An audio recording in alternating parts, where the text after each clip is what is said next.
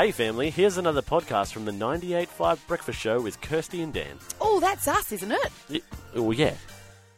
It is Kirsty and Dan, and it is International Women's Day, and joining us is a wonderful woman I'd like to give a shout out to because she's awesome. It's Jodii McGuire from Think Performance Psychology. Hello. Good morning. We love strong, confident women like you. And right back at you in terms of a shout-out for Thank International you. Women's Day. Oh, Kirsty, you're talking to Kirsty. Kirst. Got it, okay.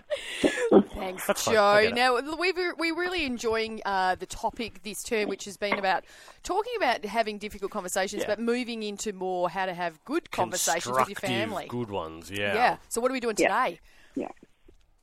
So do you recall when we started this term, we talked a little bit about how we're not capturing our own family stories and histories and things like that. So it's moving into capturing that through good conversation. So we're going to talk about little techniques to do that, but also where, timing and place, because that's really important to ensure that it happens.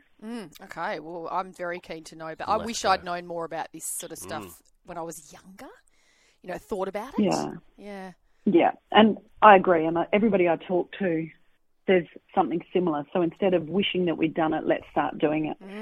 And one of the best places in terms of getting this done and capturing your audience is at the dinner table.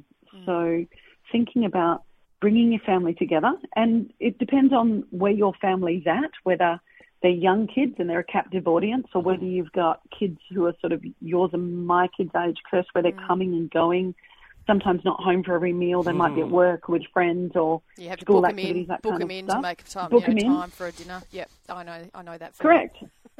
Yep. So if you've got that and you know they're going to be home and they're booked in, it's a great time to be doing it. So one of the things that we do in our family that's really important to us on those nights that we know we're all together, and sometimes more formally, sometimes less formally, so whether it's at the dinner table or sort of sitting out the back yard with the barbecue, we talk about family, the history of the family. And so we talk about things like we pick a family member to talk about. So whether it's, given it's International Women's Day, whether it's my sister, my mum, my mother-in-law, but we talk about them in terms of what they did, what their favourite things were, where they went to school, all of that kind of stuff, to give the girls a concept of where our families come from and where our grandparents have come from. And it helps the girls make sense of some of their habits and some of their inclinations. Like one of my daughters is deeply connected to the UK and wants to go study and live in the UK and live abroad when she can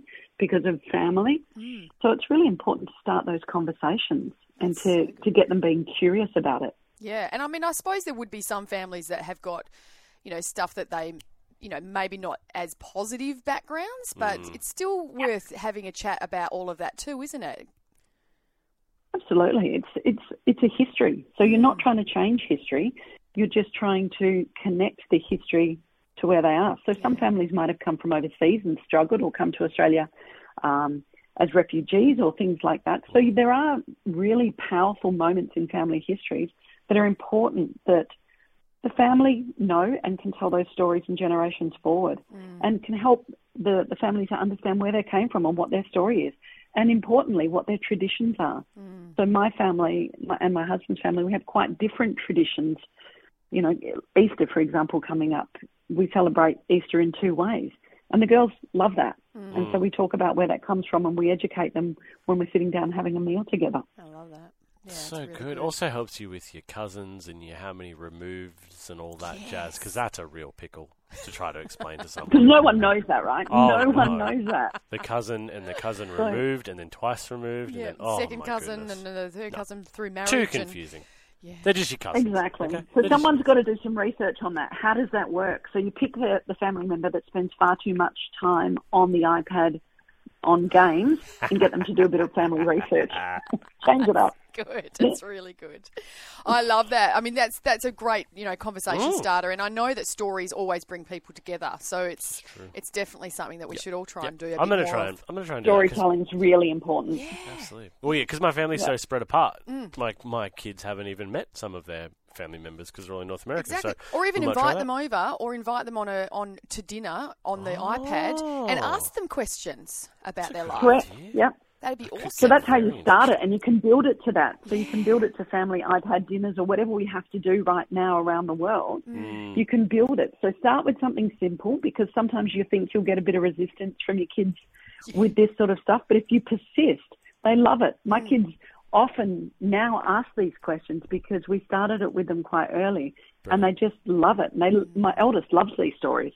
So she's always sitting there asking for more. Oh, I love that. That's a great reminder and a great idea right there, Jodie, to bring families together. Well, thank you so much for joining us this morning, and happy International Women's Day.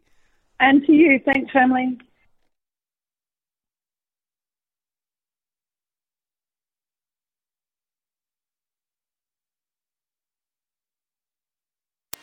Well, there you have it, family. Another Breakfast Show podcast. If you loved it, you can always check out the 98.5 website, 98five.com. Or you can even just tune in live.